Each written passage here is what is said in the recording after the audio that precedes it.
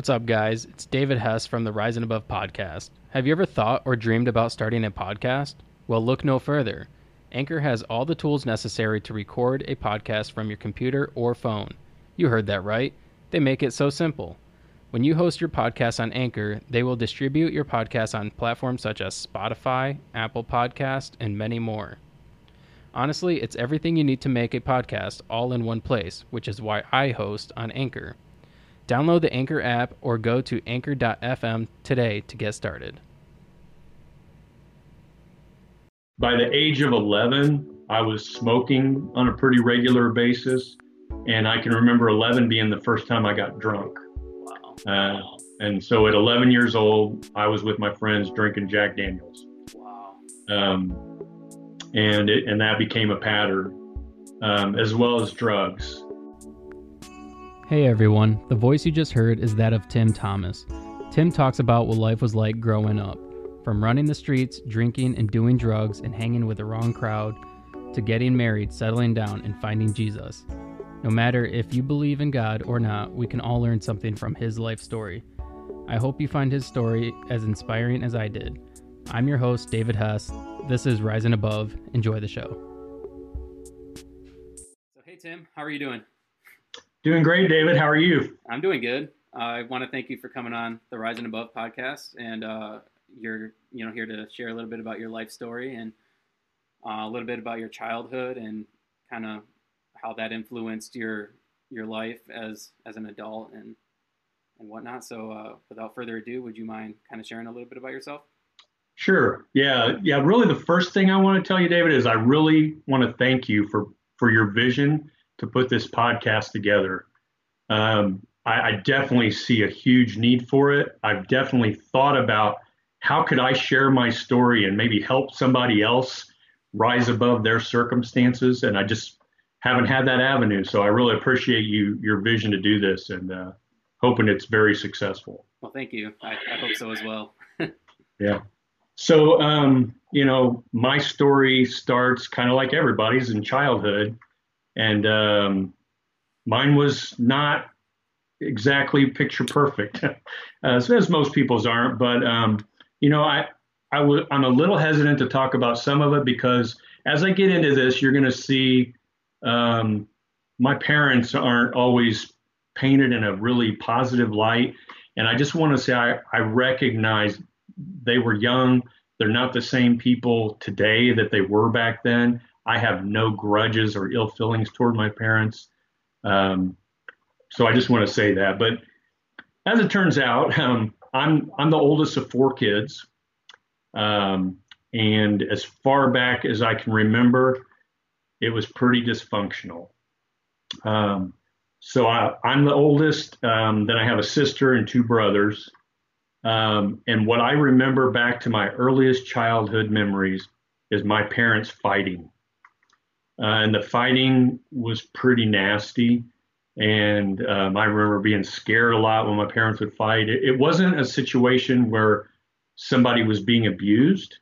I remember it more as mutual fighting. And I can remember sometimes my mom would grab a broomstick and chase my dad, and he'd run in the bathroom and hide. And at other times, they would be physical with each other. And I can remember them getting in like a physical clinch and pulling each other's hair. And one time my dad kind of jerking my mom's hair and hurting her neck. And sometimes they'd end up rolling on the floor. And I can remember them spitting in each other's face. And so not a good, environment. But the other thing is both of my parents have suffered from some mental illnesses. And again, I don't want to spend this whole podcast on my little one-off aside notes, but I do want to just say something about that. Keep in mind, I'm 54 years old. So the time period that I'm talking about now is in the early 70s. Okay. And I think there's still a lot of stigma attached to mental illness. A lot of times mental illness is viewed as weakness, which is kind of bizarre, I mean, it's a problem with the brain. And, if somebody is diabetic and they need insulin, we don't look at that as a weakness. somebody has heart issues, we don't look at that as a weakness. But for some reason, there's this stigma attached to mental illness. Right. And it was even probably more so back in the early 70s, right? So both of my parents kind of struggled, and my mom especially did. And I can remember she was actually hospitalized because of her problem she was having, and I was just a little kid. One time in particular, I was again the oldest of four, so I was the only one that was actually in school. I was seven, which would have made the other siblings 4, 3, and newborn. Wow. And I came home from school one day, and my mom wasn't there, and nobody was home actually, and some neighbors picked me up, and I really was young, didn't understand what was going on, but looking back now, it was my mother was hospitalized and needed to be hospitalized for her illness, and at the time, my dad was working for a local pharmaceutical company, a factory worker basically, but he worked second shift. So second shift was 3:30 p.m. to midnight. Right. So he couldn't take care of me because I went to school and I was home at night, so he was unable to take care of me. My mom obviously hospitalized, couldn't take care of me. The younger siblings, they all went off to stay with my grandparents, who lived out in the country, out in the rural area of Indiana. So they were fine, well taken care of, but there was the issue of what to do with me. Now I know about your story and your brother, and I've heard a lot about foster care, and I don't really know what the foster care system was like in the early 70s, but I never was put into that system. It was more kind of an informal foster care, you might say. Okay. I got kind of tossed from neighbor to neighbor. And what really complicated the situation for me was I was a bedwetter. That's not super comfortable to talk about, but I think it's probably more common than we know. But yes, I was a bedwetter. Especially with kids with trauma. Exactly. Yeah, exactly. And that's the other thing. Neighborhood kids can be just grossly cruel. So, on a daily basis, people in the neighborhood used to make fun of me about my mom and the problems that she had. But anyway, so I got tossed from kind of neighbor to neighbor, and I was pretty young. So my time, thinking about time and how long I was with one neighbor versus another's kind of fuzzy. But, it wasn't real exciting for people to take in this kid that peed all over their furniture, or Right. I slept on a lot of couches and stayed at some different neighbors. That sometimes I stayed with some family members or friends of the family. And much like the foster care system, not all of them were nice to me. I can remember one old couple that I stayed with one time, and I can remember waking up and their house was freezing. And I was standing there in my wet clothes that morning, shivering. And I remember the man like saying stuff, yelling at me and saying stuff to me like, well, you wouldn't be so cold if you didn't piss all over yourself. And, Oh, wow. things like that. So yeah, not the most loving environment. And that was a neighbor. I'm sorry. That was one of your neighbors? Yeah, that was like an older couple that I stayed with for a while, that they lived outside the neighborhood. And I'm not really sure how many different people I stayed with, but it was a lot. And my mom's hospitalization, it happened over a couple of years where like she would go in the hospital and be in there for months at a time. And I can remember certain things because it revolved around the holidays. So I remember for like a couple years in a row, my mom would go into the hospital before Thanksgiving and not come out until after New Year's. So she would be in there like for Christmas and stuff. And, Wow. but yeah, and there's just so many things. Again, the 70s were a different time than now. And I can remember being in situations that you just couldn't imagine a 7-year-old kid being in. One thing I remember, there was one period of time where I stayed with my aunt and uncle. but he drove a bread truck. So he had like a bread route. So he had to start work really early in the morning. So the only way they could get me to school was for him to drop me off at the school at some really ridiculous hour, like 5 o'clock in the morning. Wow. And I remember the school wasn't even open yet, but like there was like a foyer area, so there was one door I could get in, and then the school was locked. And he would take me there and drop me off, and I would go inside that first door and just sit there and wait for the janitor to come in Wow. in the morning. So there I was, like 7-year-old kid, just so just yeah, some strange, bizarre situations. But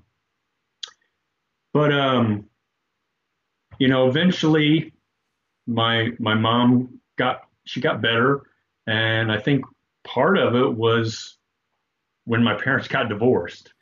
So when I was 9, my parents got divorced. So that means my other siblings were like 5, 4, and 2. Um, but the interesting thing is, how I looking back and I think, how could my mom have gotten better? She was in that marriage, and they were just not right for each other for sure. But so my mom had custody of us through the week, and then my dad would take us. I can't remember if it was every weekend or every other weekend.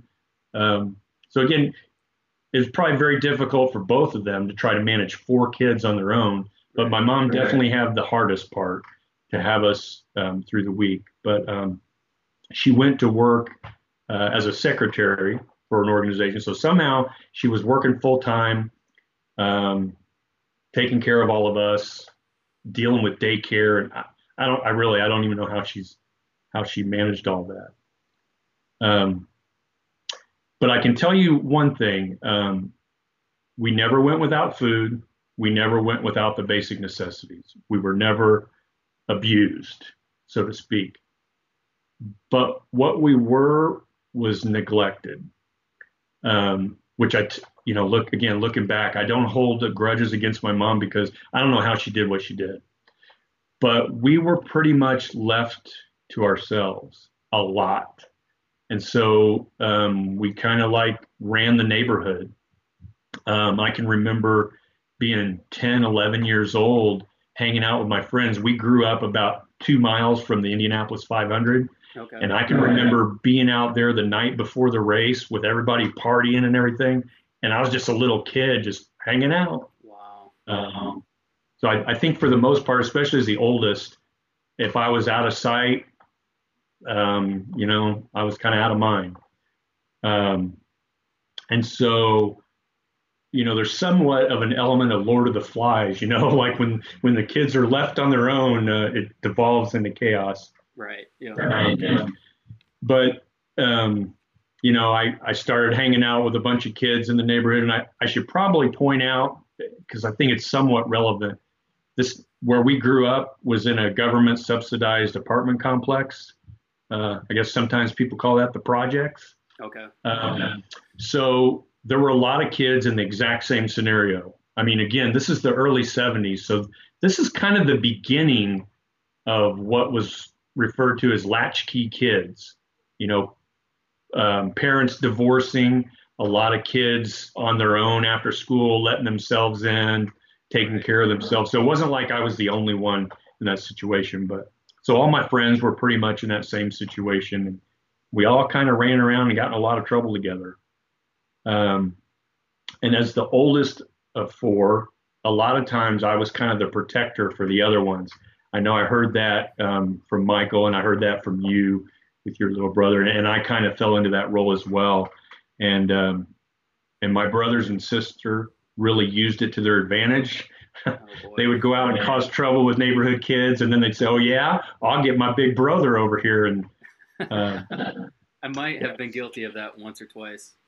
Yeah, it kind of happens. You feel a little bit bolder and empowered when you've got a big brother to lean on. So I got in a lot of fights. I mean, I got in a lot of fights. And I will say this, getting punched in the face is not always a bad thing. It can really make you kind of rethink things, Right, yep.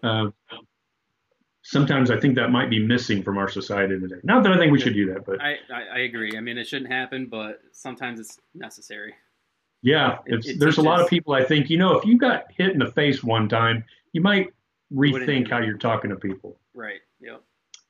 Yeah, well, unfortunately, I also would be the perpetrator against my sister and brothers. Okay. So I was a lot of times a little rough with them. I mean, a lot of the friends that I hung around with, that's where the abuse came in my life because even though they were my friends, I was hanging out with them every day. They were older than me, and a lot of them had older brothers, and I think maybe their older brothers bullied them, and they Okay. kind of would go, but that kind of stuff is passed on. Right. Bullies often bully people. Yep. Hurt Um, people. Hurt people. Hurt people. exactly. Yep. Yeah. So I can remember them just like sitting around bored, and like they would come up with these wild ideas, like, "Okay, Timmy," I was Timmy back in those days. "Okay, Timmy, I'm going to give you three choices. I can either punch you in the groin one time really hard, or I'll punch you 5 times in your thigh as hard as I can, or I'll punch you 10 times in the arm." Oh my gosh. Like those were my only options, right? So I'd be like, okay, in the arm, and I spent a lot of my life and during that time pretty bruised up. And a lot of times I would bring that home and I would do the exact same thing to my brother. Right. You Yep. know, it was bad, but unsupervised. We kind of did a lot of things. And the other thing with the neighbors was the drugs and alcohol and smoking. And I have 4 kids of my own now, and I can't even imagine any of them being in any of the situations I was in. So again, with my parents being divorced when I was 9, me running the neighborhood, by the age of 11, I was smoking on a pretty regular basis. And I can remember 11 being the first time I got drunk. Wow. Uh, and so at 11 years old, I was with my friends drinking Jack Daniels. Wow.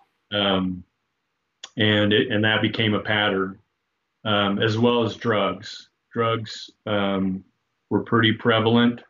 Um, I imagine if you grew up what you call, the projects, um, drugs and alcohol are probably rampant, within the neighborhood. they were, yeah, and definitely in the crowd I was running with. Um, Fortunately for me, it was the 70s, so I did every drug that came my way. Um, but I never saw heroin in my neighborhood, and I think that was probably a little before cocaine became popular. Okay. So, but it was a lot of marijuana. I mean, in like 7th and 8th grade, I think I smoked pot almost every single morning at the bus Wow. stop before school. So I Wow. was going to school high almost every day. And then on the weekends, I would just tell my mom, "Hey, I'm going to stay all night with a friend," and she had no clue what was going on. It was never gave me any trouble. It was like, okay, Wow. and I would disappear, be gone all weekend, and all kinds of stuff would be going on. But that was there was a lot of there was a lot of pot, hash, um, LSD, a lot of pills, uppers, downers. That was the days when there was a popular pill called Quaaludes, and Okay. so that was pretty popular in those days. And frankly, there were a lot of times that I got myself in situations where it's just a miracle that I'm not dead. Um, but things really changed around the time that I got to high school age. So interestingly, at age 15, so I've been using drugs and smoking and drinking for about 4 years at that time. At the age of 15, somehow I came to the idea that drugs are stupid. And so at age 15, when a lot of people are starting, I quit using drugs. But I still drank quite a bit. Um, but in high school, early in high school, I got in some trouble, got in a fight at school, and that was kind of the straw that broke the camel's back for my mom. And she decided I was going to go live with my dad. And so I did go move with my dad. And, it's not there. It's not that my dad was in some way a better parent. I mean, but for me, the change of environment had a huge impact. So all of a sudden, I was not in that environment. He lived in an apartment complex, but it wasn't. It was a little bit nicer. There wasn't kind of that influence. And when I got into high school, I got involved with marching band. So I played trombone, and I really loved that. Got into the band, and the band was really a good thing for me at that time. It kind of gave me a positive place to put my energy, and so I kind of became a different person around that time. Um, and during high school, my mom actually had worked herself to the point where she got an opportunity for a promotion that moved her from Indiana to North Carolina. And so she moved with my sister and my two brothers to North Carolina. And, that physical distance, as well as the fact that I moved in with my dad and I started doing better, it created kind of a real distance with me and my mom in our relationship that lasted for many, many years. Um, but anyway, the high school band gave me a lot of productive things to do. And I met a girl and we started dating. And she came from a really nice family. Um, to be honest with you, if I were her parents, I would have not let me anywhere near their daughter. But they were always so nice to me, welcomed me as part of the family, and I can remember going to their house for dinner and seeing this man and his wife, and they had 4 kids too, coincidentally. And I could see the love in the family. They would sit around the table and eat dinner together and laugh. And something happened to me at that time, and I said, "That's what I want. That is this is what I want out of my life." Um, and that really stuck with me. After high school, I did what I thought I was supposed to do, which was go to college. I applied to Indiana University in Bloomington, got accepted, and I went down there to college. I took out student loans, but I was lost, man. I just didn't know what I wanted to do. And I took classes that were supposed to help me figure out what to do, and I just couldn't get it figured out. And so one day I was talking to a friend of mine who was still in Indianapolis, and he was my best friend all through high school. And he said, I'm thinking about joining the Army. And I said, yeah, that sounds like a good idea. So we decided to join the Army under what they called the buddy system, where you were supposed to be guaranteed to go through training together. As it turns out, we never spent one day in the Army together. Oh, wow. But anyway, it was a really good thing for me. So I joined the Army, but unfortunately, I took a lot of my bad habits with me. And I didn't really make the most of it. I got in a lot of trouble in the Army, but at least nobody had to bail me out. I was on my own, but it was the drinking. Were you still with that girl from high school? Yeah, so that relationship survived for about 2 years into the Army. Okay. But it was actually just my drinking and just very low self-opinion of myself that I essentially self-destructed that relationship. I think there was something inside me that was like, I'm not worthy of this girl and her family, and I sort of self-destructed that. Okay. And really was about to self-destruct myself because I was just drinking so heavily. I was getting in a lot of trouble. It was always for underage drinking, or I got in a fight outside of a bar one night and got arrested for that. I never did get arrested for a DUI, pretty much because I always knew if I was going out to drink, I was getting hammered. So I never drove. But anyway, at one point I got deployed to Honduras, and I met a young lady there, and it started getting serious. And all of a sudden, I started caring about life a little bit more. And not to get too far down that path, but we ended up going out, and I knew the first time we went out, I'm going to marry this girl. So it was about a year later, I did marry her, and I married her just a couple months before I got out of the Army. And so we got out of the Army. We went back to Indiana. And my first job I got out of the Army was fixing copiers for $5 an hour. Wow. Yeah. And so the one thing about getting married, it didn't fix everything. I was still drinking, but only on the weekends. But I felt this sense of responsibility, like, wow, I've got a wife now. I gotta work hard. So when I got my first paycheck, after they subtracted the health insurance and everything, I saw right away this is not going to be enough to live off of.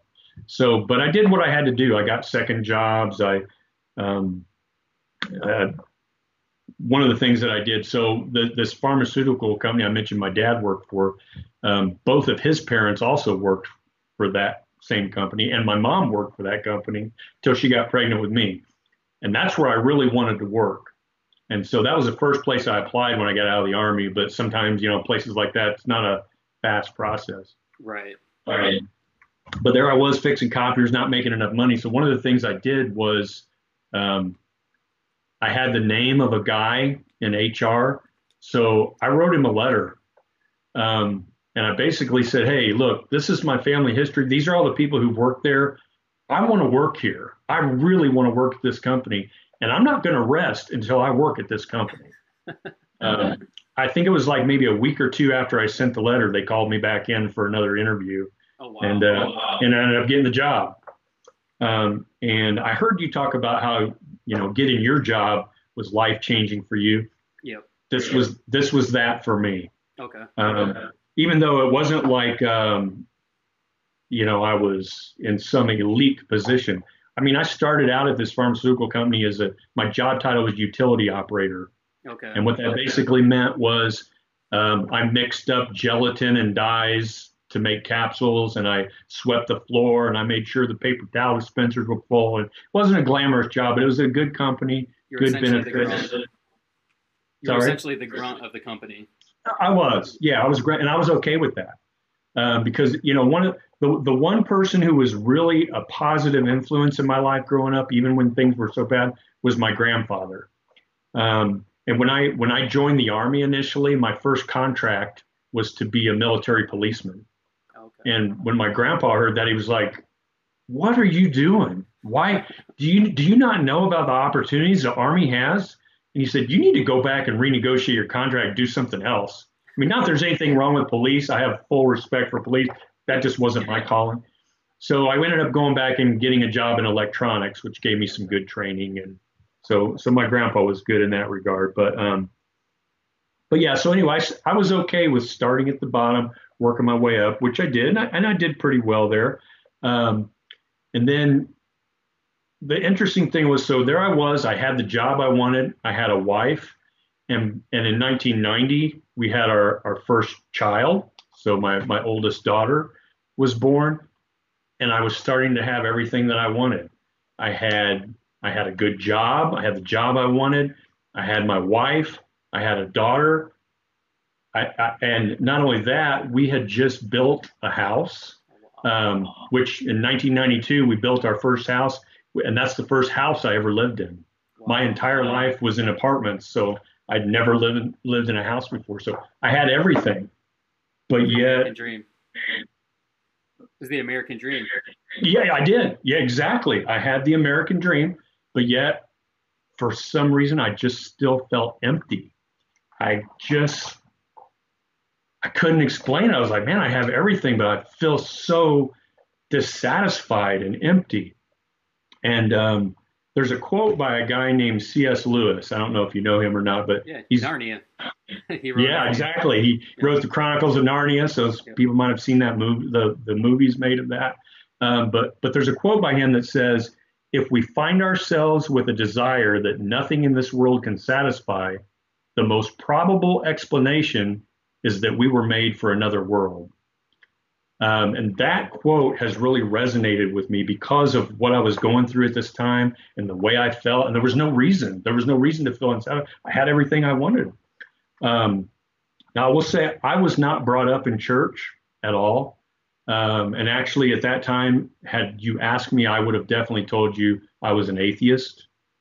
But my wife, actually, she wasn't a Christian when we got married, but very shortly after we got married, she became a Christian. And then I had my grandfather, who I mentioned we were close to.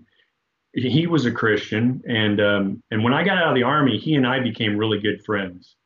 I spent a lot of time with him, and if there was an Indiana University basketball game on, I was probably at his house in his living room watching it with him. Oh, cool. But I knew he was a Christian, and there was one time where he actually had one of the pastors at his church come and visit my house to visit me and try to talk to me. And I remember it was raining outside, and there was a ring at the doorbell. I opened the door. I saw him, and he said, "Hi, I'm Pastor such and such from such and such church. Wonder if we could come in and talk to you." I said, "Not interested." Slammed the door in his face. So I was not interested. But that prompted me to ask my grandpa one time while we were watching a basketball game, "What is it with Christians? Why do you feel like you got to ram it down everybody's throat? Why can't you just go to church, have fun, sing your songs, just leave everybody else alone?" Right. And I remember that he said, "Yeah, that's a good question. Why would somebody go out in the rain and subject themselves to somebody slamming a door in their face? Why would they bring that upon themselves?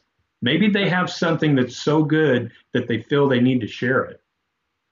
So, okay. I thought that was an okay answer. And I would find myself wondering sometimes, and I would like kind of blurt out short little prayers in my head, like, "God, if you really are there, just show yourself to me.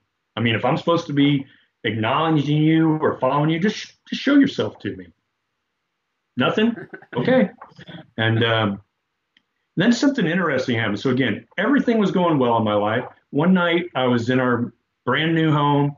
I was sitting down watching Monday Night Football, and a guy in the stand had a big sign he was holding up. And, you know, a lot of times people have a sign that says John 3:16.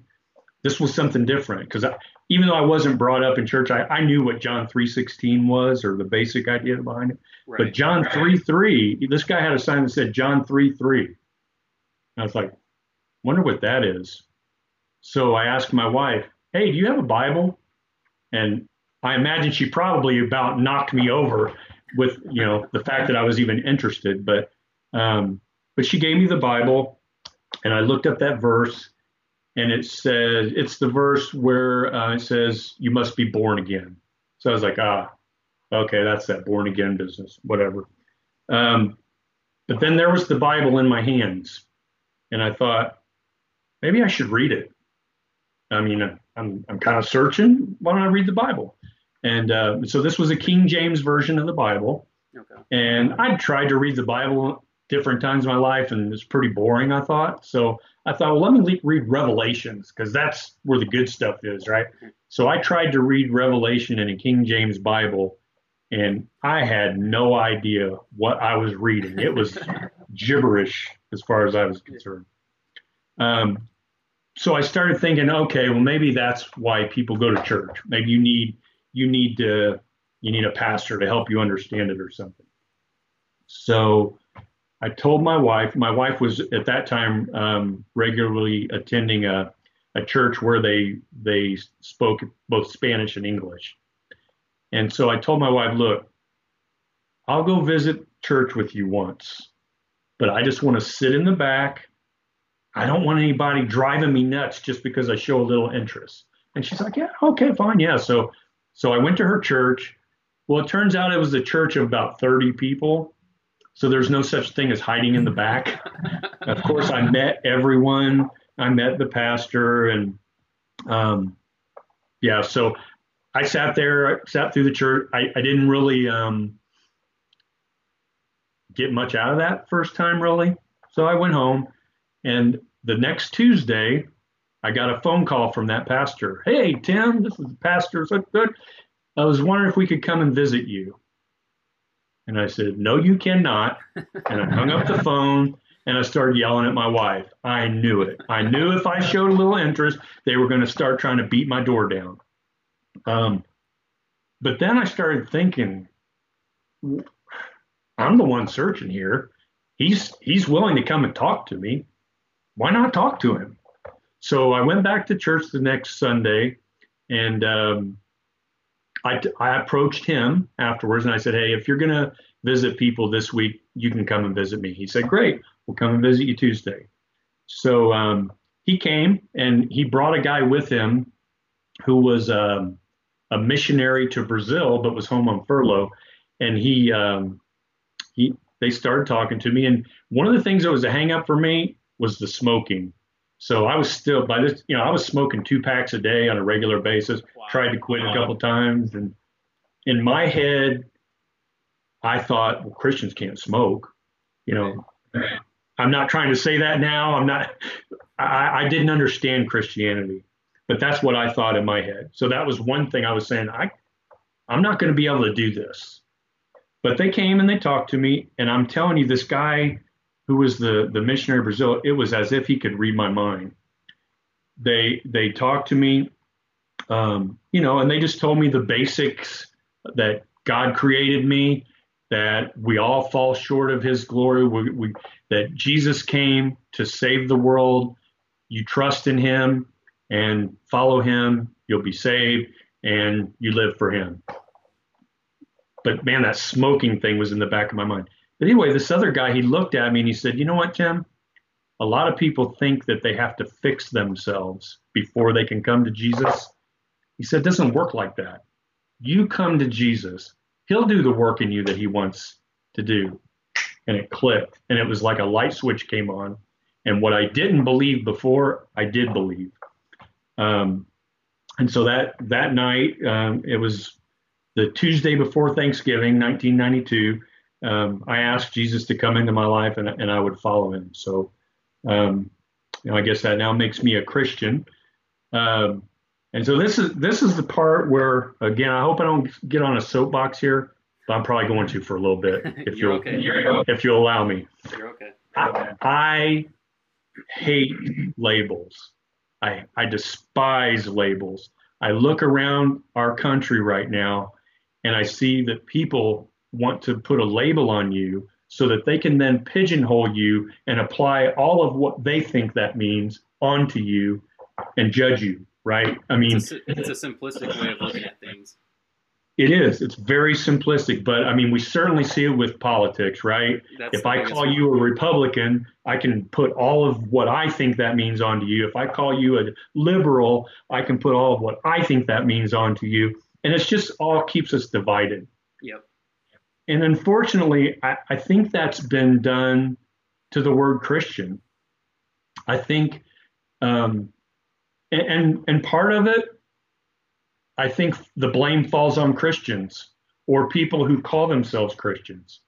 I listened to your story and I cringed at some of the things I heard because I see it all the time. People who say that they're Christians do things quite contrary to what they are. And again, I'm not here to judge anybody. I am certainly imperfect myself. But I am a person who, I read the Bible almost every single day. My morning typically starts out with I come into my office by myself early.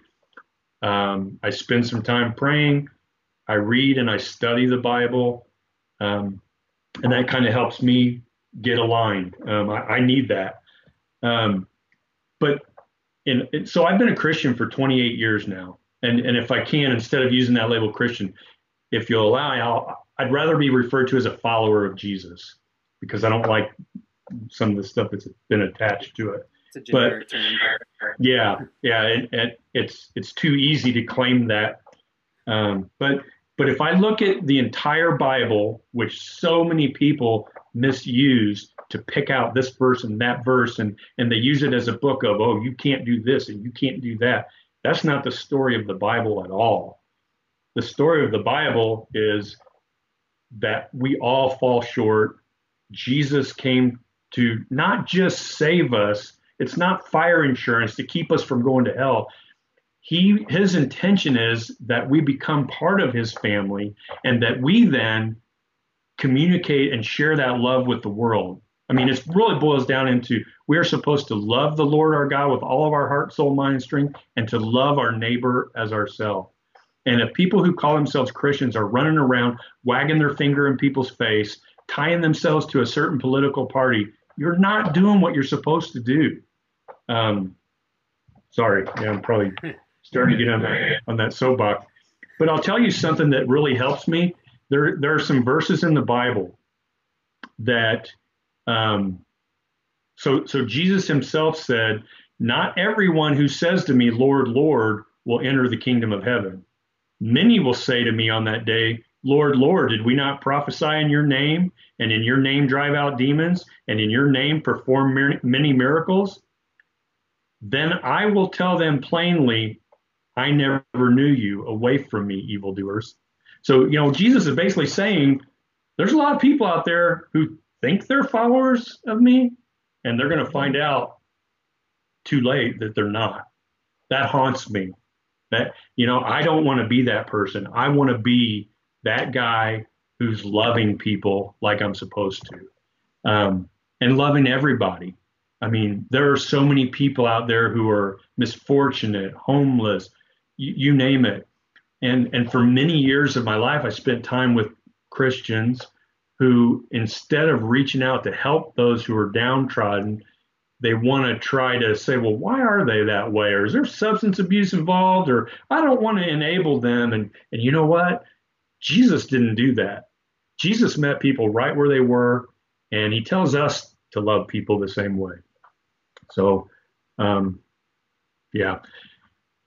Anyway, back to how that applied to my life. So my wife and I, we were, again, now I had more of a sense of purpose in my life.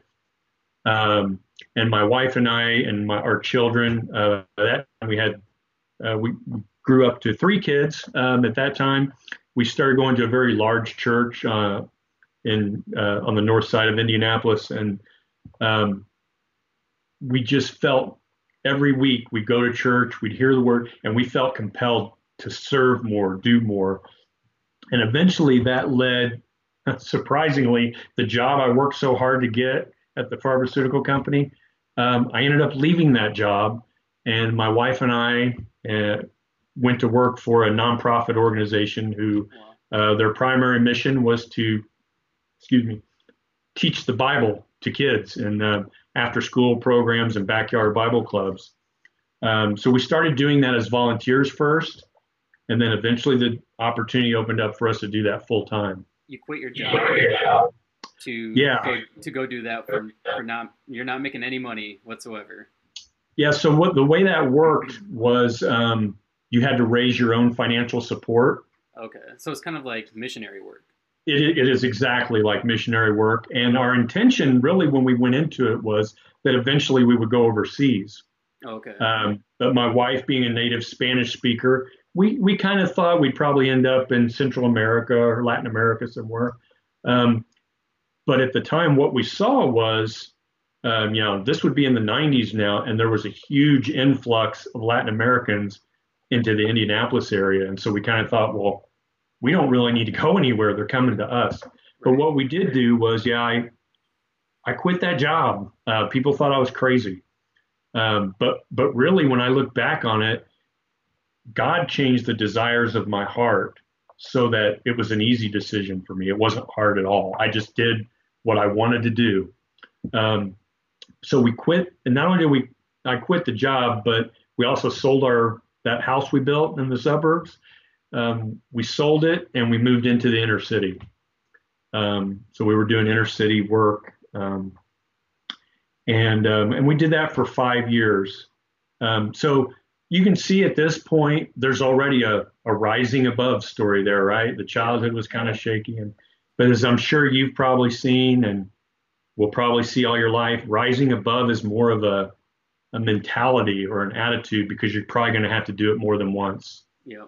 And this next part is just really hard because after 5 years, we finally felt like God was leading us to go to Nicaragua as missionaries in Nicaragua. And we were well on our way. We had already visited a couple times. We had housing lined up. We pulled our kids out of their private school and we purchased homeschool materials. We were almost there. And then in 2005, my life came unraveled. Um, it started the first little piece of it was, there we were, a nice little family with 3 kids. Our youngest was 9 at the time. And my wife became pregnant. After so much time without having a kid, I guess you forget what can happen if you're not careful. But she became pregnant again. So we thought through that and said, well, okay, maybe we just delay our going to Nicaragua a little bit till after the baby's born. And then, like a month later, I had a minor health problem that I went to the doctor for. But in the process, he heard my heart murmur, which I had all my life, but he just felt like he wanted me to get checked out. So he ordered an echocardiogram. And then again, 2005, August 19th, I remember it well because that's my birthday. Oh, wow. On my birthday, I found out I had an aneurysm on my aorta. But what I also found out that day is that some people in the organization, the missions organization that we were working for, completely betrayed me and said some things about me that were not true and basically submarine and derailed my application in Nicaragua, and it got denied. Wow. I mean, I was just blindsided. I was totally betrayed. But now all of a sudden, I found myself with an aneurysm, and I had strict orders not to lift anything over 10 pounds. So I really wasn't very employable. So not only did my application get declined, but they also terminated me from the missions organization.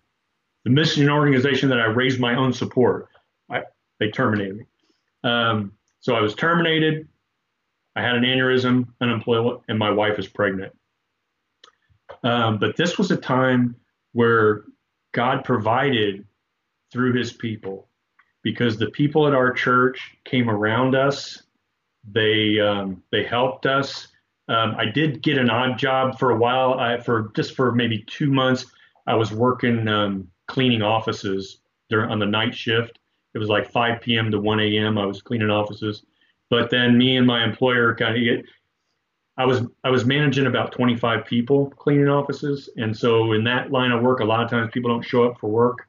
And so that meant I had to do their work. So a lot of times, instead of 1 o'clock in the morning, I was there till 3 or 4 o'clock in the morning in offices, and I was alone. And so the employer and I kind of came to the agreement that with my aneurysm, that's probably not a good idea.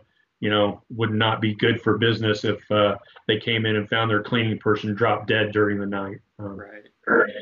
So I didn't have that job. But anyway, so the people in our church, they knew our whole story. They kind of came together and they came up with this. They basically pooled up a bunch of money, opened up an account, and paid all of our bills.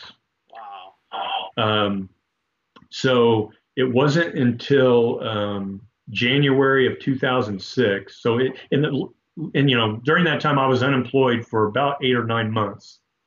But in January of 2006, I had open heart surgery to repair my aneurysm, which is a weird thing because the aneurysm, I had no symptoms, but I was a walking time bomb.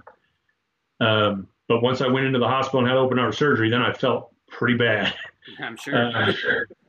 But then, as it turns out, I was still recovering from that in March of 2006 when our 4th child was born. And, don't get me wrong, complete blessing.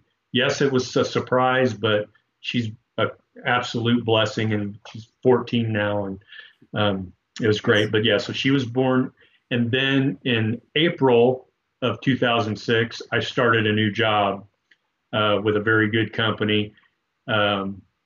And interestingly, that pool of money that was pulled together, it ran out just as I got my first paycheck at that job. Wow. So all of our needs were supplied. God provided, and I was, you would think that's a spiritual high, and it kind of was. But then, I started this new job at this new company, and I had to start at the bottom again. So I was, back at the bottom. But what I have found in my life, starting at the bottom, wherever you start, if you show up for work at the time that you're supposed to be there, maybe even a little early, you work hard, you be willing to do extra, be willing to learn, try to learn more about the business. That's been very beneficial for me. So everywhere I've ever worked, that's suited me well. And at the company that I got hired in at that time, I advanced right up, did really well. But the bad thing that happened is I started letting bitterness take hold. Instead of focusing on the hundreds of people who surrounded us and showed us love, I started focusing on those few people who did me wrong. And I guess you could say I was also a little bit mad at God, which seems ridiculous to me. Who am I to be mad at God? But I was. And I let it, and see that bitterness, and it doesn't, same for me, it could happen, same for you. I noticed you don't have that bitterness in you, and that's what allows you to rise above and succeed. Yeah. If you focus on that bitterness, it's like taking poison and expecting the other person to die. Right. You're only hurting yourself. And for me, it really affected my life in a negative way. I pulled away from church and I pulled away from God. I didn't fall into a life of sin. I didn't go back to drugs. I didn't cheat on my wife or anything like that, but I just distanced myself from the church and from God.